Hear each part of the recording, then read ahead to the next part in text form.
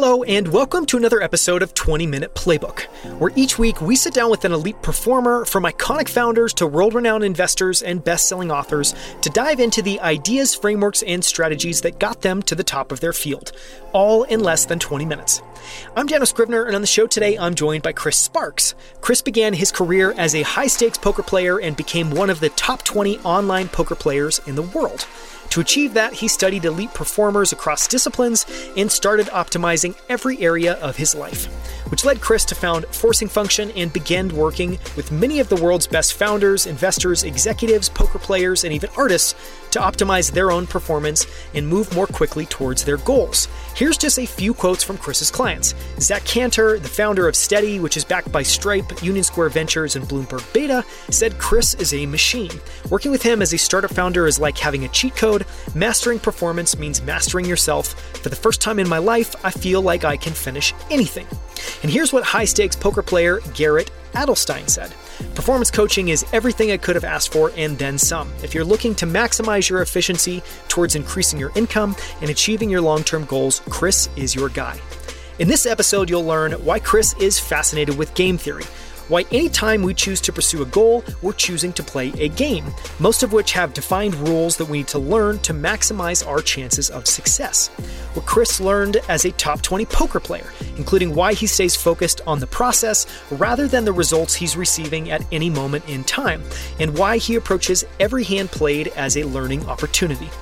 Why Chris's daily routines are extremely simple, and why complicated routines are fragile and typically break down. Why Chris's top 3 values are wisdom, integrity, and adventure, what that means to him, and how anyone can identify their own top 3 values. Chris's favorite micro habits, he shares his favorite books, including The Goal and the 5th Discipline Field Book, which no one on the show has mentioned before, and so much more. You can find the show notes and text transcript for this episode at outlieracademy.com/134.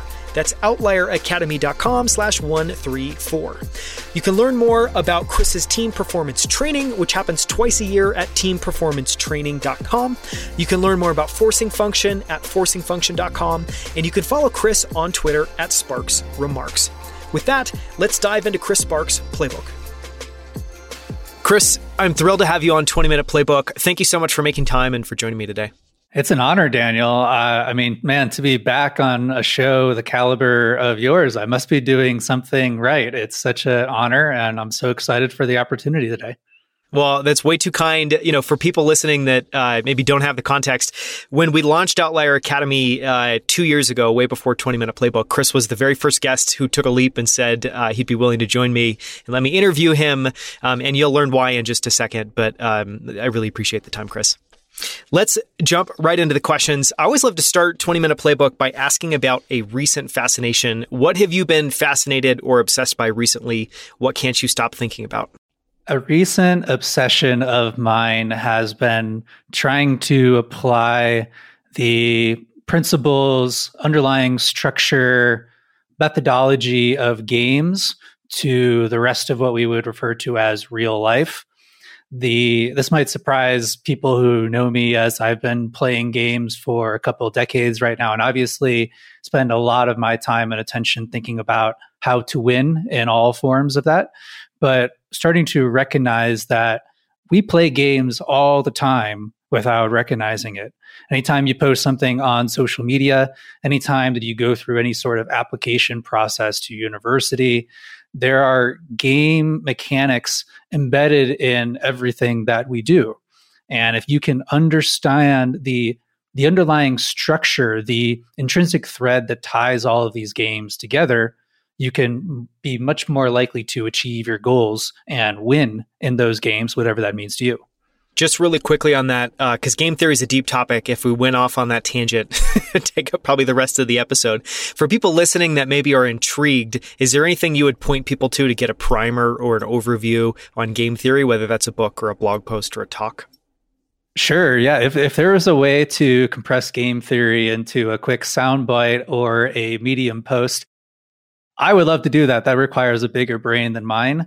The best place that I would point people to is a post that I did last year, which is a beast. A little bit of my magnum opus. It's called Play to Win, Meta Skills and High Stakes Poker. So taking a poker playing lens, particularly success at the highest limits of poker, and looking at what are all of the underlying principles, or as I like to think about it, as the hidden dimensions of the game. You think about something like, dark energy, the things that are not seen, but are actually driving all of the success of the best players, breaking those down using poker as a lens and making a lot of connections to entrepreneurship and investing. I mean, it's weird to point people to a 5,000 word post as a first step, but that's my best distillation of what I understand right now on game theory. No, it's great. We will link to that in the show notes. And for anyone listening, you can find the show notes at outlieracademy.com. Just click on this episode. That's also the perfect transition. Early in your career, you were enormously successful as a poker player. You ranked in the top 20 online poker players, which is, fascinating. We'll talk in a second about what you're doing now. But, it's a very prestigious circle. So I wanted to ask a couple questions related to poker. One is a little bit of maybe a kind of a softball throw. And it's, for people listening, that there's a lot of people that play poker as a hobby. For people listening, that are all levels of skills, but generally more of a beginner, in kind of the pursuit or the game of poker. Is there any lesson, trick, rule of thumb you would give them that would likely be able to improve their game, even just a little bit? Sure. I think this applies to many things, is to focus on your thought process rather than the result. One of the key things that poker beats into you by getting, financially punched in the face a bunch of times is that the universe is probabilistic and that many occurrences are due to various permutations of luck. So all you really have control of is your approach, the way that you think about things.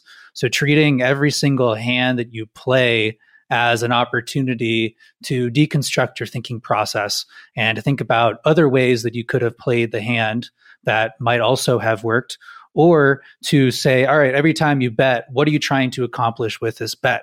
Would a smaller size work? Would a larger size work even better? Are there other ways to win this hand? If you fold, say, okay, you're folding this hand. Are there other hands that you wouldn't fold? Is there something that your opponent could do that you would notice that would cause you to be less likely to fold? A lot of people just see every single hand and put it and evaluate it in a vacuum. This is the only way to play this specific spot. But there's a lot of levers you can pull, a lot of different variables that you can tweak, that every hand becomes a learning opportunity. And that's what I see the people who go on to do really incredible things, as I would refer to them as top performers, is that every iteration, every performance moment becomes a learning moment, because an opportunity to explore one dimension of their game, that the title that usually people use is deliberate practice, like one specific dimension of their game that they can work on. And that usually means zooming in to some molecular level and trying to evaluate things from first principles, not taking anything as a preset assumption, being aware of the places where what we think is a fact is really an opinion. That's really, I find, the key to having a really quick trajectory in any game or any pursuit for that matter, is to just zoom in and take every hand very seriously. So maybe as a way to distill that down, it almost, at least what I'm taking away from that, is pull apart outputs from inputs or results from what you were able to do, zoom in and focus just on inputs, and really try with every single decision, I guess, to, kind of zoom down the stack and think about what you could have done differently in all the permutations. So it's like almost exploring alternate realities back in time. That's an amazing way to put it. Yeah, what we're experiencing right now is only one permutation. So exploring all of the paths, the more things that you try, the more likely you are to stumble on a better path, something that works a little bit better. And that was really key to my progression as a poker player, was just willing to be extremely and publicly wrong about something. People, anytime someone who's posted on Twitter has learned this firsthand, that's the best way to learn, is to post what your opinion on something and people will happily correct you. It's the same thing in poker. Is there's a lot of experimentation in being willing to try things, and many of those things to fail, and paying, relatively expensive tuition for those failures. But that is really the only way to optimize and to converge on a strategy that works really well across a variety of situations that you'll encounter, is just to be willing to be wrong. I love that framework and what you discussed there because one, it's obviously applicable everywhere, any game, not just poker, in your work, in your life, and in almost anything you can kind of be able to focus on. But it obviously is clearly applicable in poker. I want to ask one more question, which is a little bit higher level. What's the biggest lesson you took away from all of your years playing poker? And for people listening, you still play poker. So this was something you did professionally at the height, but it's not something that you stopped doing ever. You're continuing to play competitive poker in many ways.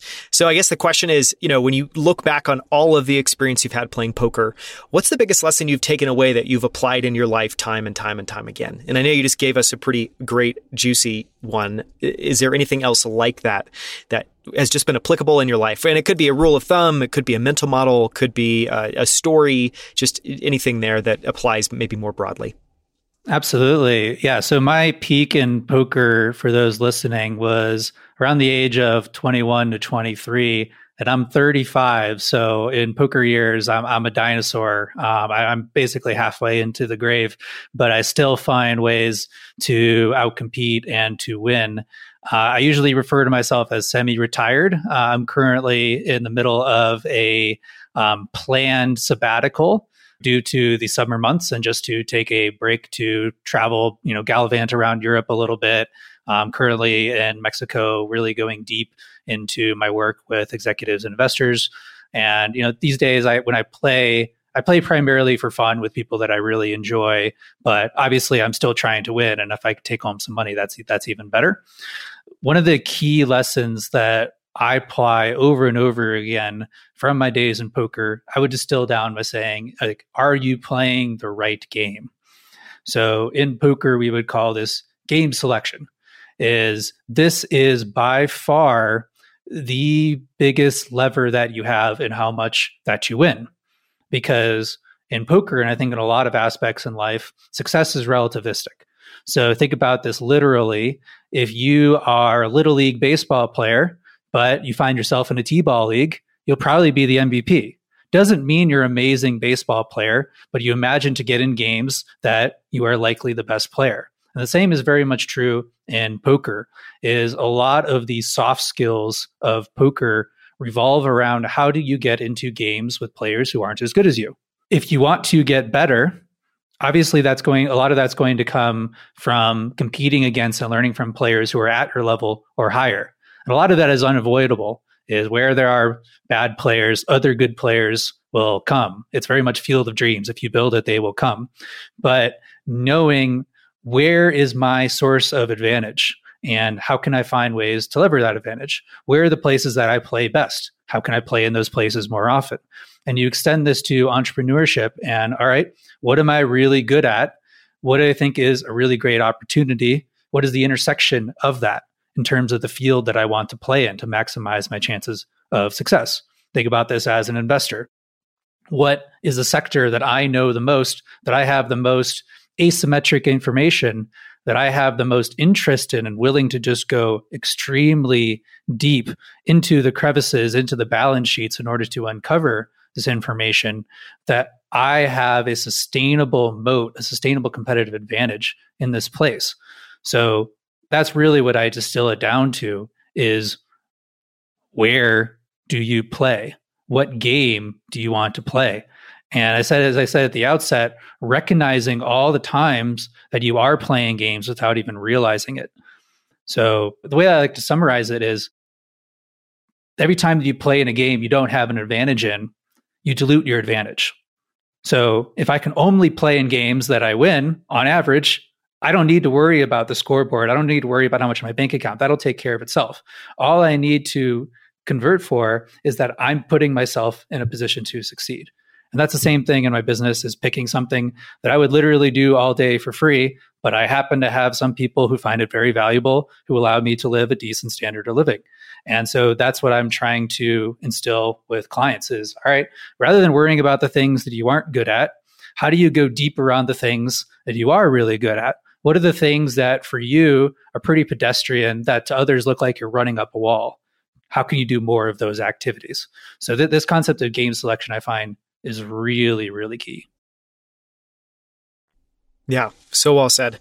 You mentioned in the beginning of your answer there what I want to talk about next, which is you now spend most of your time coaching executives, founders, investors, all people that perform at a very high level. I think most people would say from the outside looking in, but these are people that want to perform at an even higher level. They're maybe facing a big challenge in the business that they're running. They're going through a big evolution in the startup that they're managing, or their career is changing. And so I want to ask a couple questions around peak performance for people that are already performing really well. And one of those, I want to ask a couple that are specific to you. One of them that I wanted to ask was, if people listening could shadow you for a day, they could, kind of as creepy as it might be with you when you wake up all the way until you end your day and just be a fly on the wall as you're going through your day.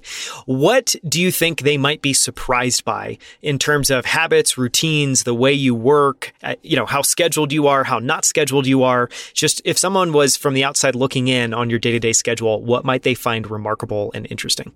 I love this. One of these things, if I could clone myself and one of these clones could be a television producer, the show that I would love to watch that in my mind does not exist would be Shadow, is that you shadow someone for a day. And this could be someone who, they own a pizza parlor or a laundromat or I guess I keep coming up with food examples. I haven't had lunch yet.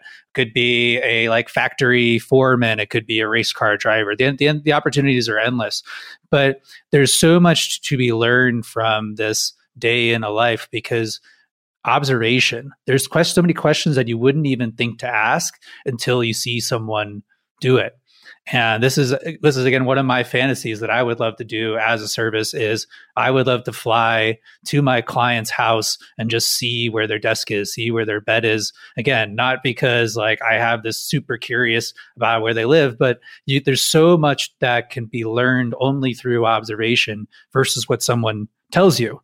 There'd be a lot of really quick optimizations that I can make. Also, I would learn a lot more about what they find is important by the way they set up their setup, all that type of stuff.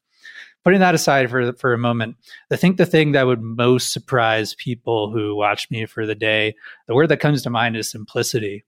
I am very, very simple in the way that I do things. Simple in I would say more of a Japanese sense of a stripping away all unnecessary complexity, trying to streamline and make everything as easy as possible.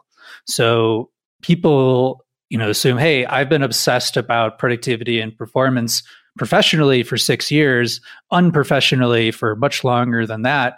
And they would say, oh, my notes are, I have this yellow notepad sitting next to me and I'm just writing things on it as it comes to mind. I don't have a really crazy second brain type thing where I'm detailing everything that I've ever said. Or they see things like my habits and be relatively basic, but things that I can do consistently every day, no matter where I am, no matter what tools that I have. I don't need these super robust systems because a key lesson that I have found over the years is that the more complexity you create, the more fragility that goes along with it. And that there's these maintenance costs with any system that you need to just put more and more input into the system just to keep getting the same level of value out of it.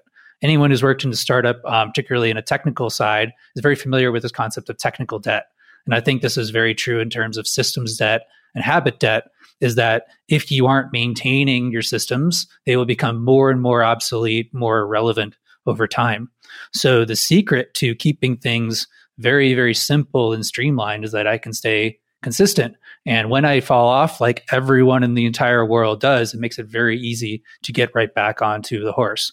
So yeah, I wouldn't do very well in these Casey Neistat type videos of wow, what a crazy routine and that.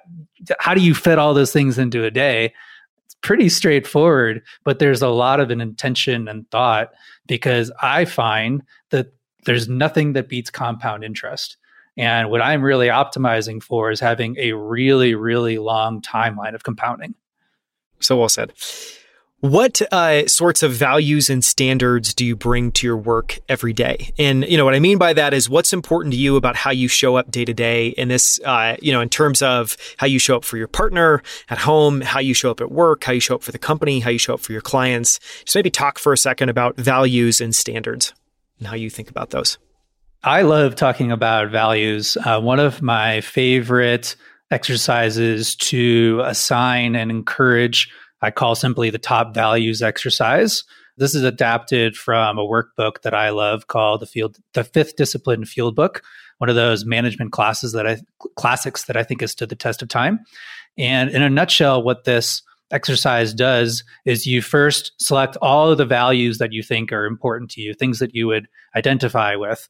And maybe you have a list of 20 or 50, people value a lot of things, but you have to systematically whittle those down to, hey, these are my top 10, these are my top 5, these are my top 3. Okay, now rank order those. This is my top value, this is my second value, this is my third value. And this starts to get really uncomfortable for people as you're saying, wait, I can't be a billionaire and spend a lot of time with my family. Well, you could, but a lot of other things are going to have to get sacrificed. So which one comes first? It's you're saying that I can't work out for 3 hours a day and travel around the world all the time. Well, you could, but it's going to be very difficult, right? There's a lot of these, every decision we make is a values trade-off, or you're having to decide that one value is more important than another value. And we say, hey, all of these things are really important. But at the end of the day, that's what you're doing is saying, hey, I value this more.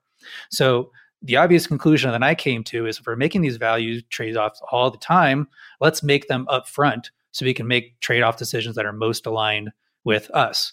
So I find this super powerful as I say, hey, this is my top value. This is what comes first. Anytime this value is at stake, this is what I'm optimizing for. And then second, and then third. So these 3 top values, these are mine. I check in on these once a quarter because values priorities do shift, and I think they should shift. Mine are wisdom, integrity, and adventure. And real briefly, because definitions are important, this is what these 3 mean to me. So wisdom is my mission. I think a lot of my purpose in life is to explore this question of what makes a good life. And the most important follow-up to that is, okay, if we discover what a good life is, how do we live like that? And I think a lot of what I do, a lot of my presence and curiosity in the world is geared towards trying to answer this question or at least limit it down. The second is integrity. And this is a relatively new one on my list, but I recognize because I'm an extremely competitive guy, I was very susceptible to taking on the values and goals of others who I saw as successful rather than getting in tune with my definitions of success, my inner scorecard. So this is my reinforcement of all things being equal. I walk my own path. I run my experiments. I evaluate things from first principles. Plus, I'm a man of my word. I say what I'm going to do, all this type of stuff. But it really comes down to I am running my own race. There are no other competitors. This is a pure time trial. So integrity is staying true to myself. And then finally is adventure. And this has been an ongoing theme of my life for a long time. So I spent about half of the year traveling. I spent multiple years where all I did was travel. I do lots of things that I think are fun, that push myself. And I think there's a lot of, it's really underrated to just stay in the game, to just be doing for something for long enough in order to get lucky. So I find that if I'm having fun, if I'm treating something like an adventure, I'm a lot more likely to go deep into something, to fully explore the boundaries of it, to fully explore the possibilities. So it's not only valuing, hey, doing adventures, doing things that push myself, that are growth-oriented activities is really important, but also trying to bring a sense of fun and adventure to everything that I do. So these 3 values I find very helpful anytime I'm deciding what project to take on, who I want to work with, what do I prioritize in a given day, in a given week. It all comes back to what optimizes for these values the most. So if you want to check out that exercise, you can do it. It's on forcingfunction.com/top values. Perfect. And we will link to that in the show notes. Thank you for sharing those. Thank you for not only sharing, obviously, the kind of top level keyword, but the definition behind it. I find those three, especially the second one you shared, really fascinating and deep and thoughtful. I want to ask one more question about you. This last one is, what tiny habit has had the biggest positive impact on your life or work?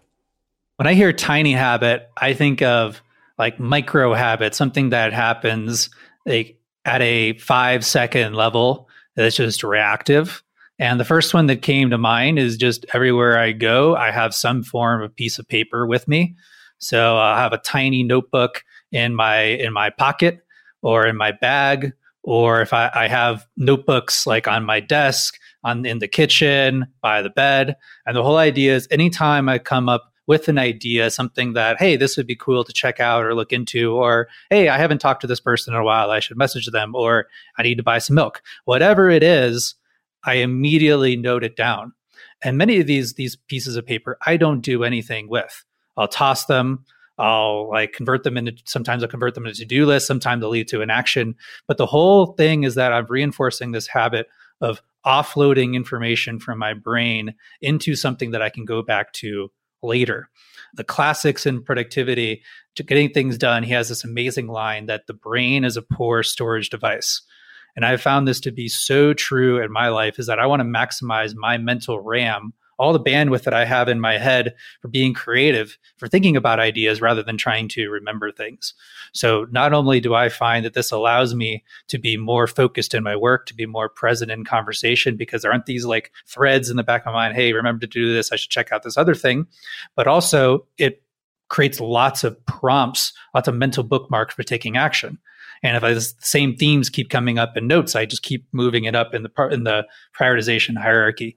So that's like, I find the first step to do anything is say, hey, maybe this is something that I might want to do. And there's just something about the physical act of writing it down that becomes tangible, objective, and real. And that's all I'm trying to do, is just minimize the distance between my brain and the pen. Two quick follow-up questions. I know obviously, you showed, for anyone not watching the video of this interview, you showed the pad of paper you have next to you, and it's just a super unremarkable yellow pad of paper people could buy anywhere. Is there any difference in the pad that you bring with you? Any favorite notebook brand? And then can you maybe go a little bit deeper on why physical versus digital? Because I think most people have something similar, but most people I've talked to have maybe a notes, document or something like that, or they use the notes app. So I'm curious why physical for you. Yeah, I'm notoriously tool agnostic, which is a fancy way of saying that I don't think it matters at all. So just like the saying, hey, the best diet is the diet you can stick with, the best tool is the tool that you like using, the one that you can stick with. I think the Notes app on the phone works just fine. My general, I wouldn't say objection to using it, but my hesitancy to using it, as I see the phone as an attentional rabbit hole. And so often I open up the phone to take a note, and before I know it, I find myself on social media or reading the news or doing something that I wouldn't have decided to do before I opened my phone. This is an ongoing experiment of mine that seems to pay a lot of dividends, is to remove all of the use cases that require using my phone.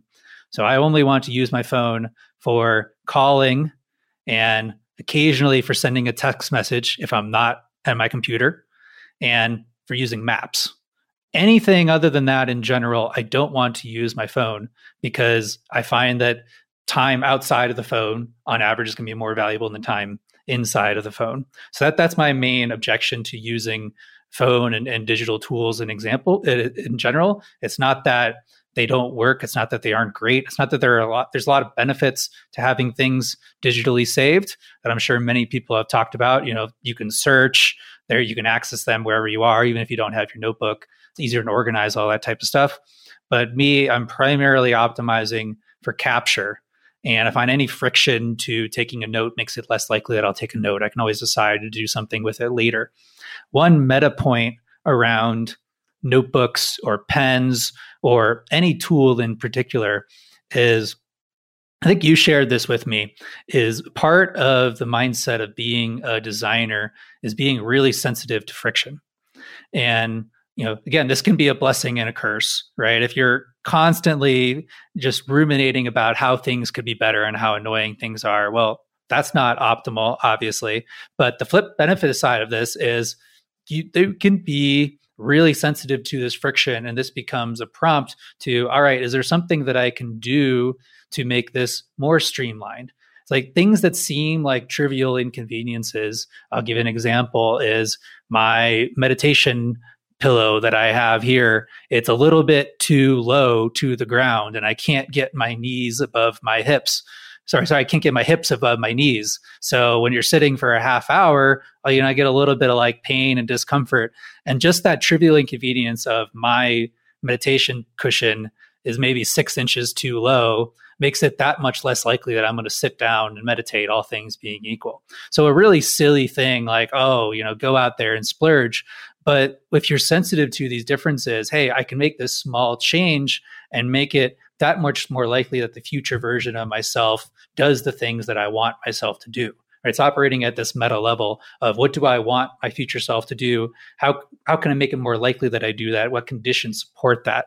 So there's a sense to, hey, if the tool that you find that you're using doesn't bring you joy in this sense, like maybe try using something else and see if that changes something. It's an opportunity to experiment, but recognizing that what works best for you is only what works best for you. Yeah. Well, and maybe another way of saying that, or at least this is my own interpretation, because I share that same point of view, is if you have habits that really matter to you or that you think are very effective or that you think are really helping you move the needle, then those are areas where splurging is a great thing. Like my example is, I don't know, over the last 18 months, one of the biggest areas I've really intentionally tried to move the needle in and it's worked is working out. And so in those areas, I'll do two things at once, both demand myself to be disciplined and stick to what I've said I'm going to commit to and what I'm going to go and do. But then on the flip side, in order to support that, I give myself kind of carte blanche to go and look up weird, like get an exercise bag that you like, go and find tools and exercise equipment and random little things that you find to make it more of a game. And I find that doing both of those things, I can kind of I don't know. I've definitely found a feedback loop, although it's a little bit foggy, between when I'll indulge and kind of support a goal that I want to go and do by doing it. Yeah, I really want to comment on this. One of my favorite findings from psychology, this is one of the very rare findings of psychology from 1973 that is actually replicated and stood the test of time, is called the self-signaling effect. And in a nutshell, it's that our beliefs, our values, our attitudes about things follow from our behavior. So we can get ourselves to like, value, enjoy anything if we do it. A lot of people think, hey, I'm going to get myself to enjoy working out and then I'll work out. It's like, no, you work out and then your brain is like, hey, I must like working out because I'm doing it all the time. Now, if you take this a step further, is if you can get yourself to start doing the thing, be consistent, internalize the benefits, you can stick with it. You can start to shift your identity. So you zoom out and you say, all right, if I want myself to want to work out, how can I make it more likely that I work out? And this is the same sort of thing, is that you have all of these signals in your environment. You start having a bunch of books about fitness on your desk. You subscribe to fitness newsletters. You have like workout equipment in your field of vision. You start making friends with bodybuilders or join a bodybuilding gym. All of these things that signal to yourself, this is important to me. This is something that I value. And all of these signal reinforcements will keep nudging you at every junction to working out versus not working out, to being more intense when you work out rather than just mailing it in. So I find this so crazy and just beautiful, is the realization that I can get myself to do anything.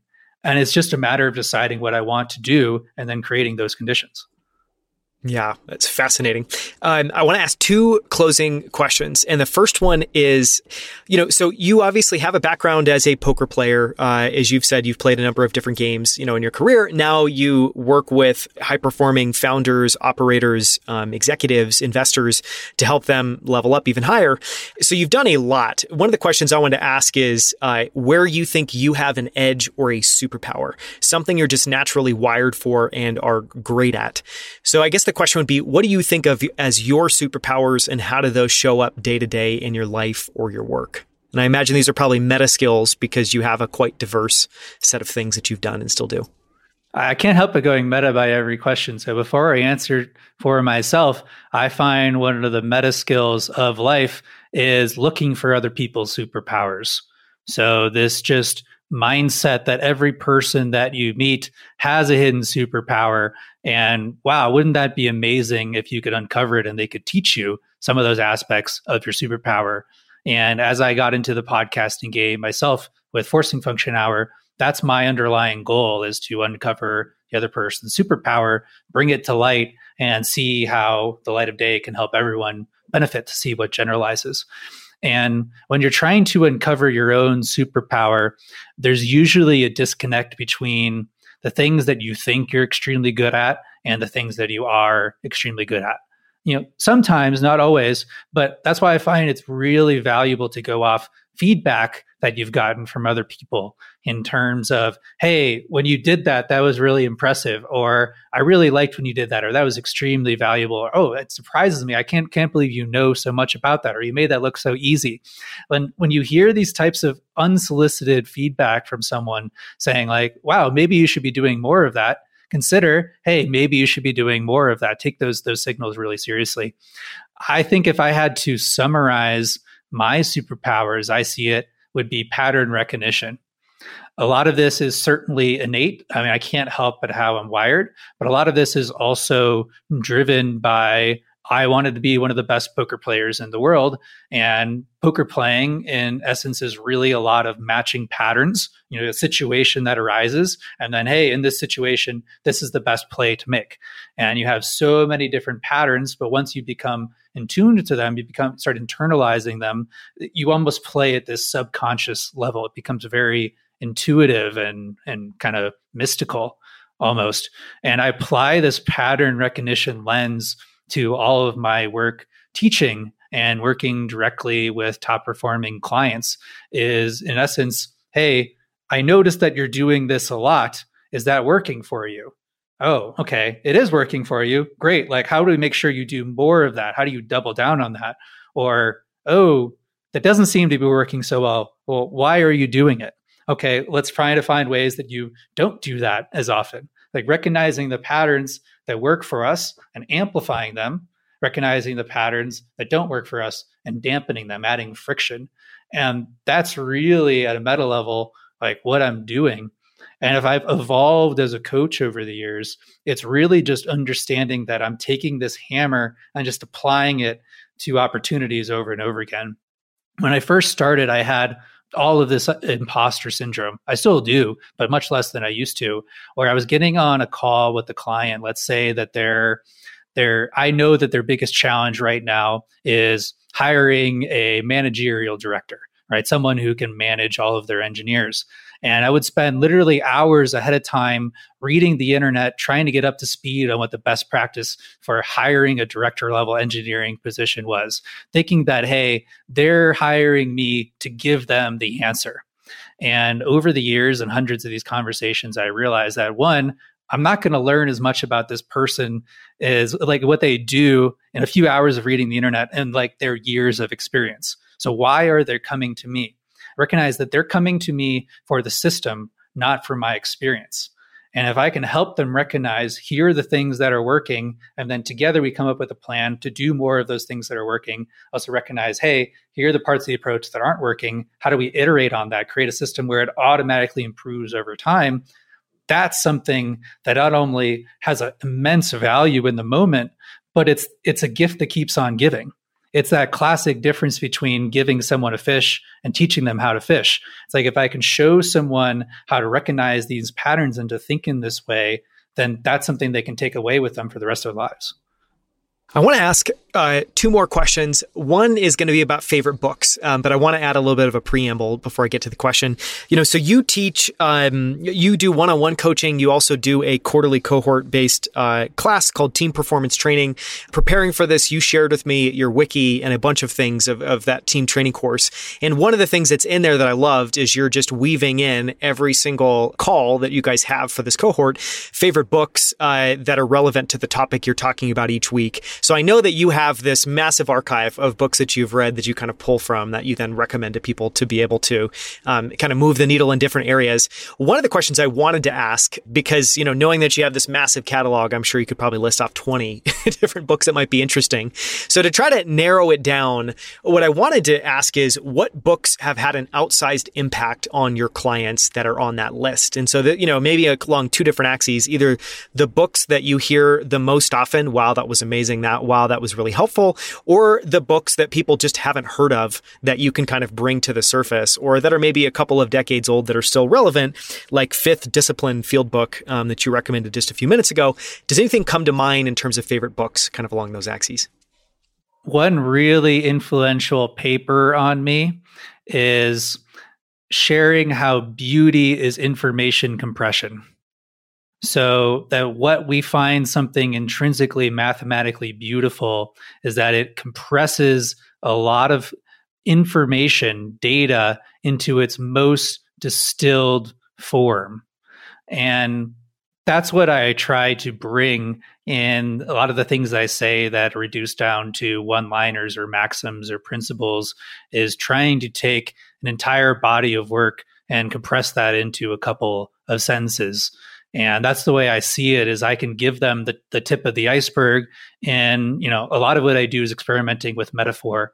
What's the right one that's going to land, and to get them to actually try something, to actually take some action. And then here's all the resources that went into this statement, into this lesson, and why not only I see that this works for a lot of my clients, but also there's a lot of science and experience backing this. So that's the idea behind the performance library that we created. You can find all of these resources that Daniel referenced at forcingfunction.com/library. And a lot of the curriculum in team performance training is I want to give the minimum necessary to get someone to try it, is recognizing that knowledge is not the bottleneck for most people, top performers especially. It's action. So if I can get someone to try it, I can get someone to improve it, right? I can easily give them feedback to see, hey, this is working for you. Let's do more of that. This is not working for you. How do we do a little bit less of that? To continually double down on the things that worked and strip away the things that don't work. But it all begins with creating that experience. It's almost like the movie Inception, where, hey, maybe I should try this. I am going to try this. Oh, that was an interesting thing. I learned something. Oh, that day actually went pretty well. I wonder if I did this more often. I wonder if I did this a little bit more intensely. So yeah, that's a little bit about how I think in terms of philosophy. A couple of book recommendations. As you said, I can give many. My top recommended book is The Goal. So a really influential framework on me of theory of constraints and bottlenecks in particular. So understanding how do you identify the thing that is most holding you or your company back, and concentrate all resources at that point. The recognition that most of the things we do don't matter, have no effect at all, and are just a complete waste of time and resources. It's a pretty big red pill. And then you start to realize, well, what if I did more things that matter, that actually have an impact? That could get really interesting. So The Goal is a really top recommendation. Also throw a off the wall one for you. I think a lot of people would expect that I'm extremely right-brained. Left-right brain is not a thing, but more analytical, statistical minded. But over the years, I've really been trying to cultivate the more creative side. And I think that we're all creators, we're all artists. So a book that's been extremely influential on me, was a big part of the creation of Experiment Without Limits, is called The Artist's Way. So this is a workbook that's essentially a 12-week program to remove your creative barriers and reclaim a sense of play in your creative work, whether this is building a product or writing or creating a screenplay, whatever, however you define that, finding ways to be playful and curious to remove all the barriers to output. So this is something that I go through often. My two of my keystone habits are directly taken from The Artist's Way. So morning pages, which is free-form journaling first thing in the day to just vomit out of the things that are out of my brain onto the page so that I have all this mental bandwidth, as well as an artist date, which is giving myself permission to go out and do things that are fun, to feed my inner child, to replenish my creative well. For me, that's going to a bookstore or a pet shop or a record store or just going for a walk around the neighborhood, but doing things that a lot of times would be considered, hey, this is procrastination or not productive, but are actually a very, very important part of the creative, productive process, is giving yourself time to not only process the ideas. A lot of creativity is like, hey, you put something in a desk and then you do some other stuff that's completely related, and then you take it out of the desk and look at it again, but also replenishing by doing things that inspire me, that give me ideas. I continually bring new concepts, new inspiration to my work. So that, yeah, those three that you mentioned have things that I leave on my desk that I come back to time and time again: Fifth Discipline, Field Book, The Artist's Way, and The Goal. I love that answer, and I love that just how different The Artist's Way and The Goal could possibly be. For anyone that goes out and actually reads both of these books, they're both fantastic, but The Goal is effectively this fictionalized narrative that has a lot of deep, insightful kind of information behind the scenes, and then The Artist's Way is obviously a little bit, softer. But I love that, and one of the topics we're definitely going to talk about a lot more in our longer form conversation is the opposite of productivity. Things like what you just talked about, to kind of not necessarily do more, but actually take a step back and be able to replenish everything about you to enable you to even do effective work and interesting work in the first place. Okay, last question. If you could go back to the start of your career and whisper some advice in your ear, some words of wisdom, what advice would you give to your younger self, if you'd give any? Trust the process. I shared this in the early going. A lot of these things I share, I forget and have to come back to. We talked about compound interest and staying in the game and just continuing to iterate and create systems that improve. And I think it really all comes down to trusting the process, that accomplishing anything just takes a lot of time and iterative effort. So if I could breathe one idea into my younger self, essentially it'd be to stick with it. Not that there's anything wrong with course correcting or quitting if you're doing something that's not aligned, it's not bringing you fulfillment, but to just trust that, hey, if I keep doing the things that seem to have results, that get good feedback from other people, from my environment, that I can trust that the score will take care of itself. And that's something that was so true in the world of poker. When 52% of the time you win, that means 48% of the time that you lose. And you could easily string a handful of those together, and you've gone from top of the world to maybe I'm just never going to play this game for the rest of my life. And it's crazy how fast that shift can come. Anyone who started a company knows that it is a very lonely road, and there are a lot of days that you are just in the bottom of the well. So recognizing that, hey, this is going to happen, and to just trust that if I keep showing up, keep putting in the work, keep reflecting on what's working and doubling down on that, keep trying to create a plan that says, hey, I'm trying to do this today. How can I make it most likely that I do this today? If you keep iterating on that, a lot of these results will take care of yourself. So just trust the process, stay in the game. It's the perfect note to end on. Thank you so much for joining me, Chris. We'll link to everything that we talked about in the show notes. Chris, obviously, there's many resources on the forcingfunction.com that we'll link to, including the blog post Chris described, the couple of books he recommended, and we'll also link to ways that you can work with Chris if you're interested, either through team performance training or through one-on-one coaching. Thank you so much for the time, Chris. Thank you, Daniel. Thank you so much for listening. You can find the show notes and transcript for this episode at outlieracademy.com/134. That's outlieracademy.com/134. For more from Chris Sparks, listen to episode 133, where he joins me on Outlier Academy as part of our Outlier Thinker series to break down his team performance and productivity coaching work at the forcing function, and to decode how he works with elite founders, investors, and even artists to optimize their performance, clarify their goals, and make more progress each day. In that episode 133, we explore everything that Chris covers with elite founders, investors, and operators in his twice-yearly program, Team Performance Training, where he accepts just 12 students at a time and takes them through his 8-week program. We walk through many of the powerful ideas in Chris's book, Experiment Without Limits, including how to clarify your values and why values are the key to making tough decisions and weighing trade-off between different goals. How to set goals that minimize opportunity costs and maximize the expected value of your time, energy, and effort. How to think in systems, identify bottlenecks, and create anti-fragile systems. Why your attention is so valuable and how to harness it to achieve your goals, and so much more. That's just the tip of the iceberg. To listen to that episode, simply visit outlieracademy.com/133. That's outlieracademy.com/133. You can find videos of all of our interviews on YouTube at youtube.com/outlieracademy. On our channel, you'll find all of our full-length interviews, including this one, so make sure to subscribe. We post new videos and clips every single week. And if you haven't already, follow us on Twitter or almost any other social media platform at Outlier Academy.